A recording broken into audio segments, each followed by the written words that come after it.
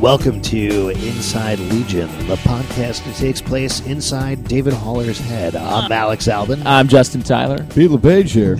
We are inside the head of the star, the main character of Legion. What a fun... This is a party atmosphere. Everyone here is pretty hyped, pretty lit. It's a chill-out show, so this is a chill-out podcast. Hey, I'm everybody. heavily medicated.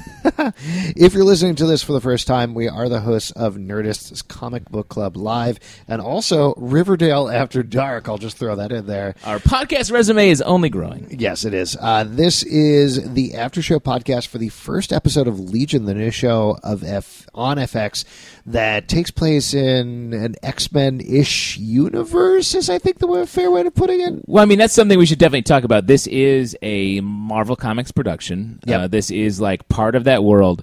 It only glances on the X-Men universe. There are mutants, though they don't use that word really. Right. Well, they do. They do mention mutants at one point. Yeah, but it's not. So it's produced by Jeff Loeb, who does the Marvel stuff. Good friend of the show. Very much likes to make fun of us all the time. And we like to make fun of him. Yes. So his X-Force run was great. And it's also produced by Bryan Singer and Lauren Schuler Donner, who produced all of the X-Men movies. So there is something tangential there, but the Joe main Quesada driving is also a producer. Yes, the main driving force behind it is Noah Hawley, who did Fargo on FX, and this is his show, I think, 100%. More than anything.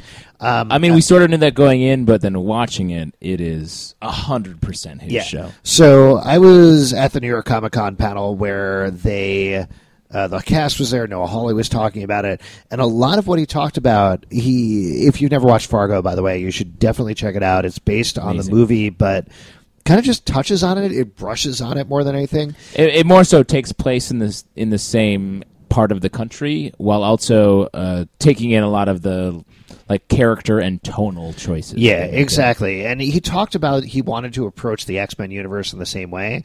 They've kind of sort of described this as it's an alternate universe from the X-Men movies, but they haven't been very specific about it. What he wanted to do was, which I thought was really interesting, is he said he wanted to earn their way to the X-Men movies. That he felt like if they started dropping Easter eggs and they started dropping all these names and Professor X and everything else, that it wouldn't be fair to the show. It wouldn't let the show work on its own means and its own ends. And instead, they started from a place of, let's make the show work, and halfway through, maybe we could start dropping that stuff in. Which I love. I think that's a very smart way to approach, especially the X-Men, which is a huge franchise, huge comic book property, to come at it from a very oblique angle and be like, oh, here's this guy. We don't quite know what's going on with him. We don't quite know what's going on with the world, but we do know that it's related to that, and it operates in a similar capacity. Now, fun. I'm curious, just to start off before we get into the show itself proper, for those of you who have been listening to Comic Book Club, you're probably pretty familiar with our comic book predilections. Is that the right word? Interesting. Yeah, that's a good way of it. But I'm curious to hear from you guys. I don't know if we've ever really talked about, what is your experience... Your experience. Your experience. Welcome to the X-Men. I hope you enjoy the experience. What is your experience with X-Men, and in particular with Legion? What's your first memory of Legion, Pete? I don't have too much experience. I mean, the last run is pretty much all I'm really familiar with. Mm-hmm. Was that the Mike Carey run? Yeah, Mike Carey, and then who was before that as well? I don't know. Well, Legion was... There were a couple spin-off titles that were just him. Mm-hmm. But before that, I mean, he was at the center point of a couple big X-Men events over the course of the... I am completely blanking on the name of the event where Legion goes back in time and kills Magneto. Which one is that? Is that Age of Apocalypse? Yes. That's Age of Apocalypse. That's Age of Apocalypse. So that's probably my first memory of Legion is... I'm sure I knew of him beforehand, but... In the comic books, Legion is the son of... He kills Professor X, not Moira McTaggart. Yeah, but he doesn't kill... No. So, okay, he's the son of Moira McTaggart and Professor X. He loves Professor X. He wants to pay tribute to him. He goes back to a point when Professor X and Magneto were still friends, and tries to kill Magneto, and I think ends up killing Professor X, Yes. which causes the Age of Apocalypse, this alternate universe storyline that's pretty much one of the most famous X-Men storylines of all time and was ruined by the movie. But Interesting cough. But that's probably my first experience or first real memory of Legion. But yeah, the Mike Carey series, if you've never checked it out, is awesome. It's really, really well done. And it plays with this idea that Legion has these multiple personalities. Each one has a different power he pulls on them. They're all fighting and arguing all the time. And it's fascinating. And I believe Simon Spurrier did a recent run after that. Uh-huh. But yeah, I agree. Like Legion is all about his haircut, and he's crazy. Are basically what we have from him from a lot of X-Men continuity. And in the show, we've lost one of those things. Right. His haircut. That's pretty. Oh, is that what you were talking about? Yeah. All right. Great hair though on our main character. Yeah. It's a really interesting choice for a first X-Men TV series. It's really fascinating. But what did you guys think about the show? I was pleasantly surprised at how invested I was. Mm-hmm. Interesting. It kind of like I didn't the teasers and all that kind of stuff. I wasn't excited, but once the show started, I think they did such an amazing job with the storytelling that you really cared about this character and his state of mind and what was actually happening. I started watching halfway through and then I had to walk away, and I couldn't really walk away. My mind kept thinking about the show, and then when it was finally done, I was like, okay. But I was really impressed with how much we cared about the characters, and I thought Aubrey Plaza was amazing. Yeah. What did you think about it, just generally speaking? I feel like Noah Hawley's the kind of guy who adds so much. He's such a detail-oriented creator, but he also doesn't let it overtake the story. Yeah. He has this nice line, like Fargo does such a good job of telling his story through these great different lenses. This show, I feel like, does a great job of. It feels almost Wes Anderson-y. Like if Wes Anderson were to do his take on the X-Men, it would be like this, very specific, but it doesn't go too far into like tweeness or being too cute.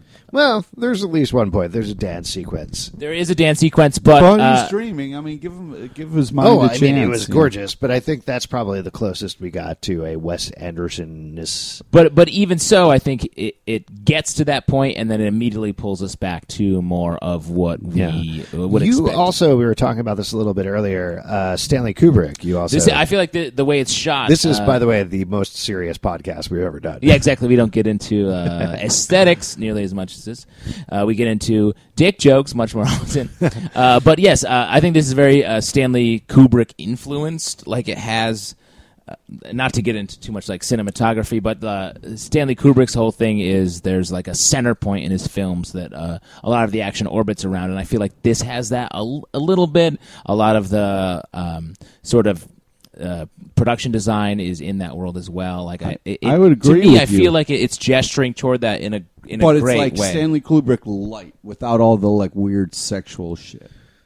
Well, yeah, but Are you specifically thinking of Eyes Wide Shut or Clockwork Orange, or Oh, all right. Right. I mean that's fair, but I do think like a lot of Stanley Kubrick films deal with like perception of reality, and this show is 100% about perception of reality. And I really think that because there was a moment at the end where he was like, "Is this real?" And I thought that was such an earned, honest moment because of all the shit that he's been through and we've been through with him. Yeah, the greatest thing about this show to me is how it brings you inside David Haller's head.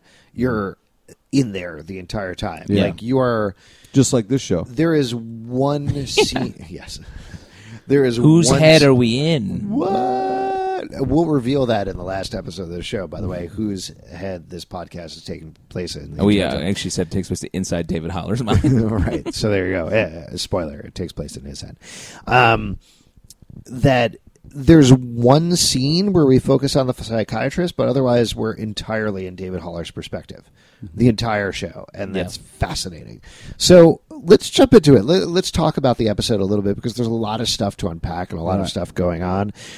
It kicks off with this incredible montage. I thought this was great. So good. Showing David growing up and slowly amazing. discovering his powers. And the music for it was so perfect. I mean... Yeah, Spice Up Your Life, crazy choice, but real good. I love the way that like we see it sort of progress narratively, or as we would expect, and then we keep flashing back to different points as it goes. It's fractured in such a great way in the way that we think about our lives, where it's like, oh, that reminds me of when I was a kid and this happened. Like it's just so. It's his mental process. I mean, it's very rare that you notice how good the editing is on a show. The editing here is excellent. I mean, this is jumping around a little bit, but there's a couple of interrogation scenes, and I noticed it specifically with this, but there's smash cuts from a memory he's in back to the interrogation scene that are hilarious. Like, laugh out loud funny. Well, and that's another thing I want to talk about. This show is legitimately funny. There's like great, like they go from these hugely designed set pieces to just like a very deadpan, calm, just like joke. Which is another thing I wouldn't expect from a comic book series, an X-Men series, and especially a comic book series. Like, I feel like that's one thing that a lot of comic book series haven't been able to land. I wouldn't walk away saying this is a comedy, but there are some light moments. Yeah. Let's talk about Dan Stevens. What did you think about Dan Stevens as Legion, as the lead of the show? Did you guys watch Downton Abbey or The Guest, maybe, or anything like that? No. This is the first time I'm really seeing him. Yeah. I was very impressed with his acting and how I was so drawn into his character. I think you would like a lot of the subtle character work from Downton Abbey, just in general. The board. Well, and the mannered, like, upstairs-downstairs tension between... We should actually mention that Pete works as a galley servant at a young master's house.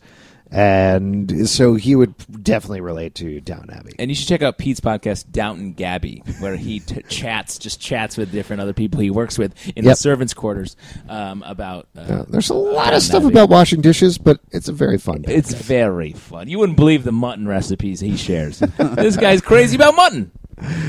Oh, boy. Here's my only problem with Dan Stevens, and it's the same thing that Benedict Cumberbatch did in Doctor Strange, which is British guy trying to do an American accent voice. Really? Where it's like very deep and growly. Like they move their voice down into their throat and get very twitchy with their acting, and it was the same thing with Benedict Cumberbatch in Strange. Yeah. I buy that. I didn't notice. I mean, he was heavily medicated, so it was definitely one of those things. Well, and I think also the way he speaks, like there's so many big moments, but then it comes down to like these like overall. Listen, I thought he was great, and I thought he did a great job, and I was really engaged, and I think he's a great actor, and you guys should watch him on Downton Abbey because basically the show fell downhill once he left the show. He plays a teacup. Yeah, he's the Beast, dude. Oh. Yeah, but he. He's great in that show, and he's great in this one, too. I'm excited to see him as the center, and it's definitely a very different character. Let's talk about Aubrey Plaza. You mentioned her earlier. She gets introduced very early on as the bulk of the episode takes place at Clockwork's Psychiatric Institute, which, getting to your twee point, is pretty twee for a name. It definitely is. Well, and I think it feels purposeful. It feels like They know they're doing it, as opposed to Wes Anderson, who is just like, I don't know. This is how my mind works. This is how I dress all the time. I'm Wes Anderson. Yeah, exactly. I'm just going to the grocery store in my 4-piece suit. Guess what the 4th piece is? Yeah. Excuse me, do you have a quarter of a kumquat that I could buy? I'm Wes Anderson. I'm birding, probably. Looking at birds. So he's at the Clockworks Psychiatric Institute, and he meets Aubrey Plaza's character, who I'll tell you, I thought she wasn't real at the beginning, and then she started having conversations with other people. And I was like, oh, okay, all right, she's real. So immediately, when you're in the Psychiatric Institute, you start to doubt exactly what's going on. Yeah, but she's great. I mean, she's Amazing. kind of like a rogue element of anarchy and weirdness. And then when she came back, it was so cool too. Right. She ends up. So this is a little bit of a hint as to what Legion's powers are in this show. Mm-hmm. Later on in the show, Aubrey Plaza's character dies, and it's really horrific. She is caught inside of a wall and gets fried or something. Yeah. And you just see her dead half torso sticking out of a wall. She shows up later in David's mind, and it seems to indicate, to me at least, that when his powers kill people, he absorbs them. Did you guys get that as well?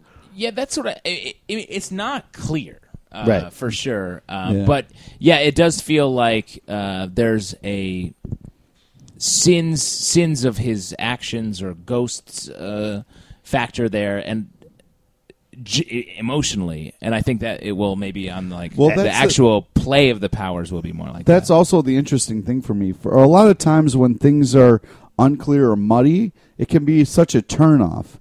But I didn't care about the fact that I wasn't sure what was real or not, because I was so invested in the storytelling and the editing and everything was moving forward in such a great way that, I mean, these things would normally bother me, but because the show was so good, it didn't kind of pull me out of the show. Yeah, and the other interesting thing about it is when David sees her, he's not really bothered by it. He kind of expects it to happen, so it's clearly something that's happened before. Well, that's what I'm saying. Like, I feel like so much of the show is about reality, but more specifically perception, and his perception is he's an unreliable narrator, our point of view, and we are 100% along for the ride with him. Yeah, let's talk about Sid. So he's at the psychiatric hospital for a little while, and he meets Sid, who is a psychiatric patient who doesn't want to be touched, and they start a romance. And this leads to my favorite scene in the whole episode. They can't touch each other. They're walking along, going this dating montage where they're holding a ribbon or a piece of it, which is great. It looked like it was like the drawstring on like a towel or something like that. Rope. And they're walking along. And then one night they're standing looking out the window, and she tells him, hey, look at the window, unfocus your eyes, and the world fades away. And she can't touch him, so they kiss, but they kiss only in their reflection. Yeah. And it's such a gorgeously filmed scene. Yeah. It's gorgeous, and it's also really romantic. Yeah. Wow. Yeah, like it's what's great about this show is they put these sort of barriers up in between our in front of our expectations. Like, we expect this to go a certain pathway, and it does not, and that's so exciting. Speaking of going in a pathway you don't expect it, right after that point, this is 20 minutes into the show, they finally pull back the curtain, and we kind of find out what has actually been going on. This is all in the past. Yeah. Everything that's happened to this point is in the past, and he's being interrogated by somebody, some sort of government operative. They have him stuck in an old school or something like that. There's a swimming pool. There's some sort of weird dog thing going on. What in a was cage. that? Like a killer rabbit or something? I don't know. You think it was a killer rabbit? Yeah, it was like a weird glow, and it was fuzzy. I don't know, man. Yeah. I got rabbit. This introduces. What I thought was most interesting about this was this introduces something that hasn't been introduced in the X-Men movies, but is all over the place in the X-Men comics, is weird government agencies always wanting to do stuff with mutants. Yeah, it's a nonstop theme, and I like that they're doing it in this show, but in a way that makes it different. Like, that guy's not being obvious with his intentions. He is just asking questions, and then the confrontation happens sort of. That's really what the government's doing, guys. Oh, they're just monitoring mutants and trying to hold them back from their true potential. Conspiracy theories. What mutants do you need? Regular Alex Jones over here. I mean, nice. Oh, wow. Very topical. Yeah, very topical. So going back to while we're catching up to the presents, though, there's another huge scene that happens. So Sid gets discharged. There's another beautiful scene where, like, the last night she's going to be in the hospital, she lies in bed with him, and they still don't want to touch, so they keep separated and everything. And then when it's her, I love not touching. Oh, You know? yeah. Oh, it's great. Well, it gives me these Pushing Daisy feels. Did you guys watch Pushing Daisies? Interesting. No, I didn't, but that's I've One heard of my that. favorite shows ever. Yeah. I love it. And they also can't touch because she died. So there you go. They do touch. He kisses her right before she leaves. Oh and- yeah, the part where they like run to each other when like she's going to leave and he might not see her. Very powerful. Oh my God! So this is something that I heard recently that I thought was mind blowing about the show.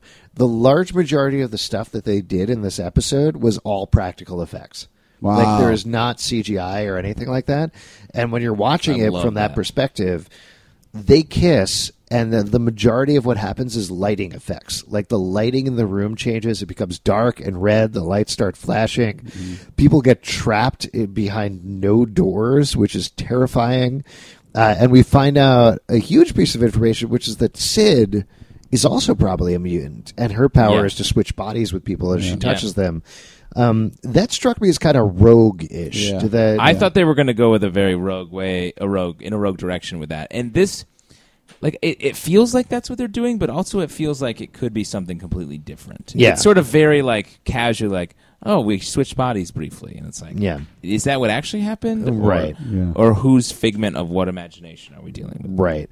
Well, But I would like to get back to the powerful kiss moment because I feel like when you do meet the one, you know, that's what the kiss really feels like. Uh-huh. You know? Here we That you go switch with bodies? romantic No, Pete that it LePage. just blows you across the room. I've been actually living in my wife's body for decades. Yeah, no. Well, that makes a lot of Believe me, sense. we know. Oh, Like, jeez. I know we've been talking. Yeah, because Yeah. you always see if you have boobs, and then you're like, oh, That- I don't. That was one of those smash cuts that I was talking about. Yeah. Is he switches into Sid's Yeah. body, and his immediate reaction is to touch his boobs, and Right. they cut to the interrogator being like, "Wait, what?" Yeah. But he's not actually even asking about that, and Yeah. it's a great moment. Yeah. So let's skip ahead a little bit because a lot of crazy stuff happens. We don't necessarily need to run over every single piece of it, but David gets switched with Sid. He gets sent home. We meet his sister, which is an interesting detail. Clearly, that's something that's important to him because he's been flashing back to his time with his sister and his dog throughout the episode. But I don't think we get a lot of information there yet, right? That's correct. Yeah. Okay. But it's tough though because like that made the first time that we saw the sister when she brought the cupcake. You know, I almost had kind of wished we had that information. That scene would have been more powerful. I feel, but I just think that like. Yeah, it's weird when they're time jumping to really kind of piece together who's who to what. Yeah. Just to finish it up, though, so at the end, David finally finds Sid. He's been captured by the interrogators. He escapes from them. And it turns out this whole team of mutants, I think, frees him. What do you think is going on there? What's happening in the last scene? I mean, That's the part where I was like, it feels there was so much stuff that happened, and it's weird to me that like if this is in the X-Men universe that Xavier, nobody knows about that. You know, I mean, there was just so many like power things happening. but isn't there a world where this can all be inside of his head? Definitely. I mean, even though he asks Sid at the end, is this real? Is Yeah. this real? And she says, yes. There's a pause there before she says yes. To me, I think that pause is no. Yeah. Wow. And it's entirely possible every single character we met so far is one of his personalities. That's yeah. what I think. Also, yeah, there was just like all of a sudden they were shooting people, and then everybody had time to stop on the beach and like shake hands. That's nice. I love a casual beach hang. I think that I think one of us is not real. No, that would be a long. All right, well, let's get into that. I think we can end every episode with this real or not real. I mean, I think we kind of covered this already, but what do you think is real? What do you think was actually real in the episode, Pete? Name the most real thing in the episode. Yeah, what was the most real? I'm gonna say the swimming pool. That was my answer as well. The swimming Yeah. pool scene. I'm going to say the scene in the kitchen where Interesting. he freaks out and causes a whirlpool of Oh, yeah. plates and knives. Yeah. I think that definitely happened. Like, Knowing I think that I mean, That I agree wasn't with you. all I think fake. that happened as well. yeah. knowing that was all, like you said, not like CGI, that was all practical, that's amazing. That thing. I don't know if everything was practical. They probably threw some extra Cheetos in there. Right, exactly. But I did love the fact that, like, when he went to his sister's house, it was Halloween, and he's kind of like breaking away from a mental institution. And there was 2 kids dressed as like inmates in jail in front of him. I thought that was That was a great shot. That was adorable. Not real. Especially old-timey. They were old-timey. Yeah, All right, they were guys. old-timey. Listen, that's it for the first episode of Inside Legion. Let us know how you want us to go inside Legion and how deep you want us to go inside Legion. wow, what a We'll weird way to make say that that. happen. That's just- Very weird ending. But we're going to meet a lot of weird personalities. Maybe you'll be one of them. And of course, we do a live show every Tuesday at 8 p.m. in New York, totally free. You can check out all the info at comicbookclublive.com, and that podcast is on nerdist.com as well. Until next time, stay weird. Keep it weird. Stay real. Stay real.